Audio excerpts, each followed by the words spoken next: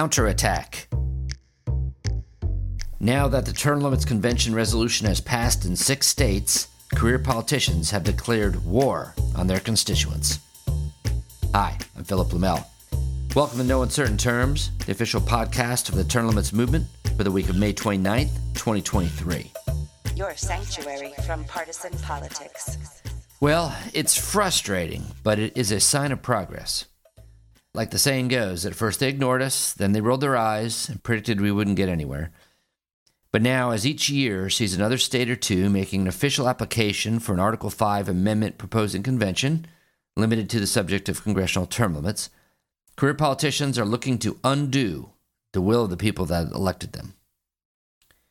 The attack that I'm talking about here has been launched in Alabama, one of the first states to pass the Term Limits Convention application back in 2018. Polls show 82% of voters in Alabama support congressional term limits, and the politicians know it.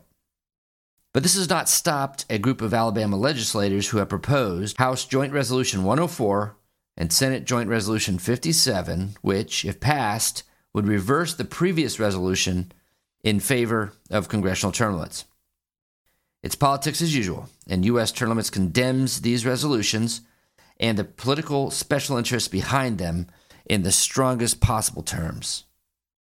You know, term limits activists in Alabama worked so hard to get the resolution passed. You know, for citizens to get engaged in an issue like this, to lobby their legislators and to testify in front of the legislature and to write letters and inform their neighbors, etc., you know, they have to do this without pay and outside of work hours. I mean, it's a sacrifice.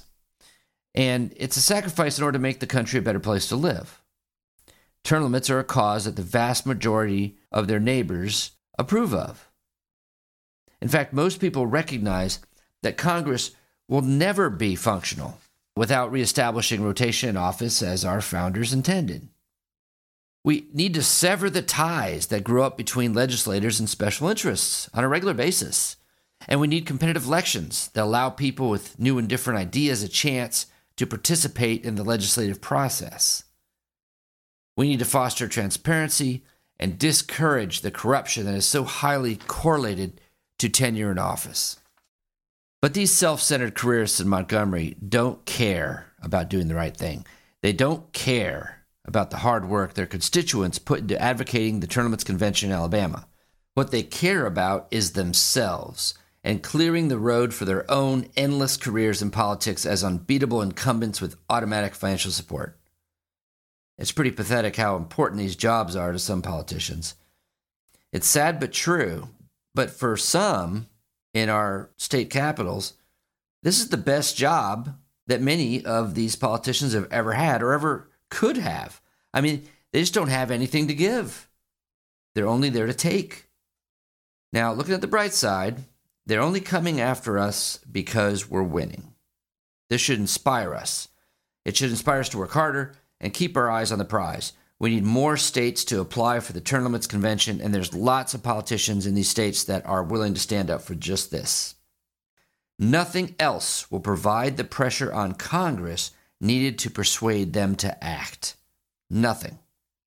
So, you know what to do. If you live in Alabama, go to termlimits.com/takeaction and scroll down to the Alabama action item. In just a few clicks, you can let your legislators know that you support congressional term limits and that you are watching them. And if you know anyone else who lives in Alabama, send them a link. Send them a link to termlimits.com/takeaction. And please do this right now. The politicians are fast-tracking their counterattack, and they got to be stopped. You know, we can win this. Clearly, after winning 2 votes for the Term Limits Convention in the last 5 years, there is a lot of support in Montgomery for congressional term limits, and they know that there is a lot of support amongst the populace for this issue. Evil will triumph only if good men and women do nothing. So, let's take action. Next, the unflappable Holly Robichaud continues to post her breaking news on term limits videos at youtube.com/US Term Limits. Here's her roundup from last week.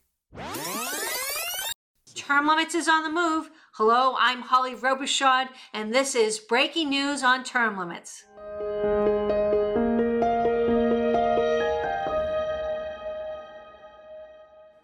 We're getting closer to having 100 co-sponsors on House Joint Resolution 11, sponsored by Representative Ralph Norman of South Carolina. But we need your help. Have you called your representative and asked them to join the effort? Please take action by visiting termlimits.com/takeaction. We need your help to get to 100 and maybe even 150 co-sponsors on our piece of legislation. Let's get it done. We've got a follow-up to the Michael Madigan story that we've been covering. A jury found 4 former Commonwealth Edison executives and lobbyists guilty of bribery-related charges as part of an 8-year conspiracy scheme centered around former Democratic Illinois House Speaker Michael Madigan. In the highest-profile corruption case in Illinois in more than a decade, the jury convicted the defendants on all accounts. Madigan's trial is scheduled for next year, yet according to Politico, some people expect that he may be acquitted and it won't really matter what the result is. This is another reason for term limits. Too many people are losing their faith. We're calling out 2 legislators. First, Alabama State Representative Ben Harrison, and second, Alabama State Senator Josh Connolly. What's their offense? Alabama passed congressional term limits resolution in 2018. While congressional term limits is overwhelmingly supported by the voters there, Harrison proposed House Joint Resolution 104 and Connolly in the Senate proposed Senate Joint Resolution 57 that would undo this work. They'd stymie the will of the voters. It's typical politics as usual, and U.S. term limits condemns these resolutions. We are urging people to contact their legislators in Alabama and urge them to vote no on House Joint Resolution 104 and Senate Joint Resolution 57. Shame on Ben Harrison and Josh Connolly for putting career politicians first. We've mentioned a lot about the controversy regarding California Senator Dianne Feinstein in her absence from the Senate. Senator Feinstein, who was first elected in 1992, has raised an even greater issue of gerontocracy. Politico did an in-depth story on the issue. The Senate is full of people in their 70s and their 80s, and a smattering have served into their 90s. Some are remarkably sharp and spry, others not so much. And for those not so much lawmakers, there's little that leaders can do about it, other than cross their fingers, gently nudge them to resign, or count the days down until the next election, which in the U.S. Senate can be up to 6 years.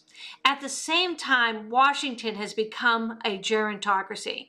Match up the demographic reality with the political reality of a deeply polarized Senate. The majority is so slender that the absence of a single lawmaker can mean almost nothing gets done. Under the Constitution, the sole tool Congress has to oust a member is expulsion, which requires a 2/3 majority vote. Expulsion has happened 15 times in the Senate history, and 14 of them were senators who sided with the Confederacy during the Civil War. Expulsion proceedings have started in other cases of alleged corruption or wrongdoing, but they fell short of the 2/3 vote threshold, or the senator resigned before a vote could be taken. None were ousted because of their health or disability. Nothing speaks louder for the need of congressional term limits than this situation. Now it's time for an update from the states as we work to bypass Congress to get congressional term limits. As I mentioned at the top of the show, our Northern Regional Director, Ken Quinn, held a town hall meeting in Maine with Congressman Jared Golden and State Senator Rick Bennett. Representative Golden and Senator Bennett showed why congressional term limits is a bipartisan issue. Check out their comments. I think sometimes institutional knowledge can actually be a bad thing. So we have a professional core of politicians right now, and just the institution itself. Let's look at like a debate like what's going on right now over the debt ceiling, raising the debt ceiling so we can continue to meet our obligations that we owe. It's about the creditworthiness of the country and also our budget. And there's a whole institutional knowledge based upon years of learned experiences and battles past fought about how to go about winning, right? And what's winning? The Dems beat the Republicans, or the Republicans beat the Dems. There's all kinds of institutional knowledge about how to posture and jockey and position in order to get the big win, crush the other side. Very little conversation about what's in the best interest of the country. There's another element, which is that I've seen this in the legislature. There seems to be this feeling that the only experience that's relevant is your legislative experience. And in a citizens' legislature, which we have, we're blessed with in Maine, you have people from all walks of life, all ages, different perspectives, different occupations, different life experiences. And we need to find a way of bringing that into the decision-making rather than just recognizing legislative experience, political experience is the thing, because I think our democracy functions best when we can highlight the expertise and experience that normal people have. And so term limits really helps that.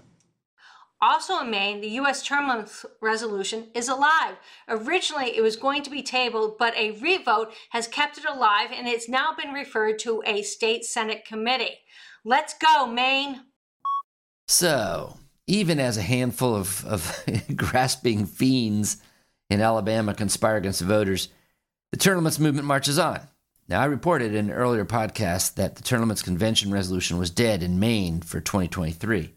Well, clearly, as Holly pointed out, I spoke too soon. The term limits convention resolution has been revived via revote and has great momentum behind it. A good part of the reason is the bipartisan duo of U.S. Representative Jared Golden, a Democrat, and State Senator Rick Bennett, a Republican. These two high-profile politicians in Maine represent two political parties and two legislative bodies and have been promoting the project under the banner of United for Term Limits. Now, isn't that beautiful? Term limits really is the only issue out there that is bringing a divided polity together. But of course, and as usual, their success requires citizen action. If you live in Maine, or know anyone in Maine, you know the website to go to, right? What's the web address? termlimits.com/take-action. Let's make Maine state number 7 to call for congressional term limits. This is a public service announcement. What a PSA we have for you this week. This one is from journalist John Fund, the national affairs reporter for the National Review Online, and he's a senior editor at the American Spectator. Fund is co-author of the 1992 book, Cleaning House, America's Campaign for Term Limits. On May 7th, Fund published a tremendous article for National Review titled, Congress Opposes Term Limits. A Convention Could Prompt Action. This is a long read, but I tell you what, it's worth listening to in full, so let's do it. This article was originally published under the title, Politicians Shrink from Term Limits Like Dracula from a Cross. But by the time it got to my desk, it was titled, Congress Opposes Term Limits, Convention Could Prompt Action, by John Fund. But there's still a way to make them a reality, Fund says. Almost every day, we get a new reminder that we are increasingly governed by elderly, out-of-touch professional politicians who have constructed an incumbent protection moat around themselves and therefore cannot be dislodged by voters. Maryland Senator Ben Cardin just announced he will leave office next year at the age of 81. He began his political career in the Maryland state legislature back in 1966, a full 56 years ago, and before the first moon landing. Both his father and uncle served in the state legislature. His uncle retired in 1966 to make way for the younger Cardin as his replacement, beginning in 1967. The New York Times has called on Dianne Feinstein, California's 89-year-old senator, to resign, noting that her being sidelined from Senate business since February because of shingles is holding up key votes in a closely divided body. Feinstein also began her political career in the 1960s in San Francisco and has increasingly been viewed as confused and forgetful by colleagues. These examples and others demonstrate why polls consistently show that the public supports term limits for Congress similar to the ones already in place for the presidency and 37 state governors. In March, 5 out of 6 Americans in a poll conducted by the University of Maryland School of Public Policy supported a constitutional amendment to impose term limits. The amendment was popular for every demographic group, with support from 86% of Republicans, 80% of Democrats, and 84% of independents. While there has not been a vote on term limits in Congress since 1995, the issue was given new life during this year's speakership negotiations when Speaker McCarthy indicated that the House may vote on the issue. But no one expects it to pass. So how to accomplish it? Term limits cannot be accomplished by statute. The Supreme Court has said it must come via a constitutional amendment, which requires a 2/3 vote of both houses of Congress. But asking professional politicians in Congress to vote for term limits is like asking chickens to deliver themselves to Colonel Sanders. It's an issue that cuts naturally against their own self-interest. So the answer can be summed up in just one word: pressure. There's ample historical precedent that this has worked in the past to make popular ideas a reality despite entrenched opposition. The vehicle that can be used is found in Article 5 of the Constitution, which allows for a state convention for proposing amendments to the Constitution. If 2/3 of the states vote to term limit Congress or to adopt other needed reforms, they don't need congressional approval. This process, driven not by D.C. but by the states, was designed specifically to rein in abuses of power by members of the House and Senate. State legislatures must pass the Term Limits Convention resolution not to get an actual convention, but to prompt Congress into action. But the idea of holding an amendment proposing convention of the states remains a controversial one, even in conservative circles. Supporters say it's a useful tool to rein in abuses of power, but skeptics call it a risky enterprise, which might just run away, expand its scope, and rewrite the Constitution. This thinking has produced some strange bedfellows. Both the Eagle Forum of Phyllis Schlafly fame and the George Soros-funded Common Cause oppose the convention for the same reason. They don't trust it to stick to its subject matter. Well, both sides have debated this question for decades, but there's one issue where the question does not need to be answered. That issue is congressional term limits. That's because Congress will never allow a term limits convention to take place. Congress would know that delegates to a term limits convention would consist mainly of state legislators who would have every incentive to propose term limits without grandfathering current members of Congress. Such a change would create job openings for the state legislators. Rather than allow states to decide its fate, Congress would step in front of the convention effort by proposing its own term limits amendment that protected current incumbents. State legislators would therefore vote for a term limits convention regardless of whether they believe a convention will run away. Even though the bill has convention in its title, the convention will never happen. But functionally, it's a tool that can be applied to pressure Congress into proposing term limits. It wouldn't be the first time this has happened in our history. The 22nd Amendment, which limits the president to 2 terms, was a congressional response to an effort by several states to hold an Article 5 convention. That amendment, like any future term limits amendment, included grandfathering for the current officeholder, who at the time was Harry Truman. Likewise, the 17th Amendment, which enshrined the direct election of senators, was proposed by Congress in response to states that wanted to pass the amendment via convention. 31 states called for a convention to discuss direct election of senators, but that convention was never held because Congress preempted action by the states. Michael McKenna, who was Deputy Director of the Office of Legislative Affairs for the Trump White House, has come to believe that term limits are essential. Quote, "We need to do something to alter the electoral physics that provides too much advantage to those who are comfortable staying in one place and doing one thing until they drop dead," he wrote in the Washington Times last week. At a minimum, we need to start the conversation on how best to avoid the inevitable systemic sclerosis that results from having representatives of the people who have not worked or lived amongst the people for decades. Close quote. Term limits will never be popular with the politicians generally, but there are ways to get around that obstacle and make them a reality. The irony is that those elected officials who buck the system and support limits would probably find themselves rewarded by voters for their courage and independence. The end. Well, rarely do journalists understand and capture the term limits zeitgeist. As the term limits movement racks up victories, it is clear it is recapturing funds close to tension. Thanks, John. Like the show? You can help by subscribing and leaving a 5-star review on both Apple and Spotify. It's free. Thanks for joining us for another episode of No Uncertain Terms. The term limits convention bills are moving through the state legislatures. This could be a breakthrough year for the term limits movement. To check on the status of the term limits convention resolution in your state, go to termlimits.com/takeaction. There, you will see if it has been introduced and where it stands in the committee process on its way to the floor vote. If there's action to take, you'll see a Take Action button by your state. Click it. This will give you the opportunity to send a message to the most relevant legislators, urging them to support the legislation. They have to know you are watching. That's termlimits.com/takeaction. If your state has already passed the term limits convention resolution, or the bill's not been introduced in your state, you can still help.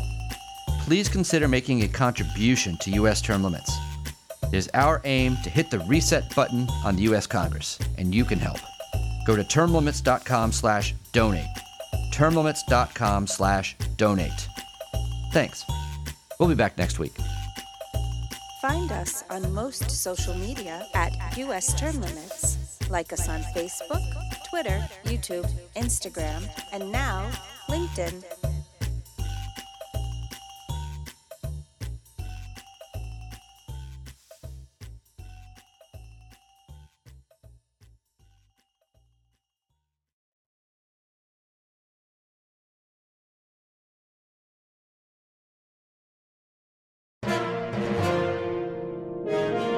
USTL.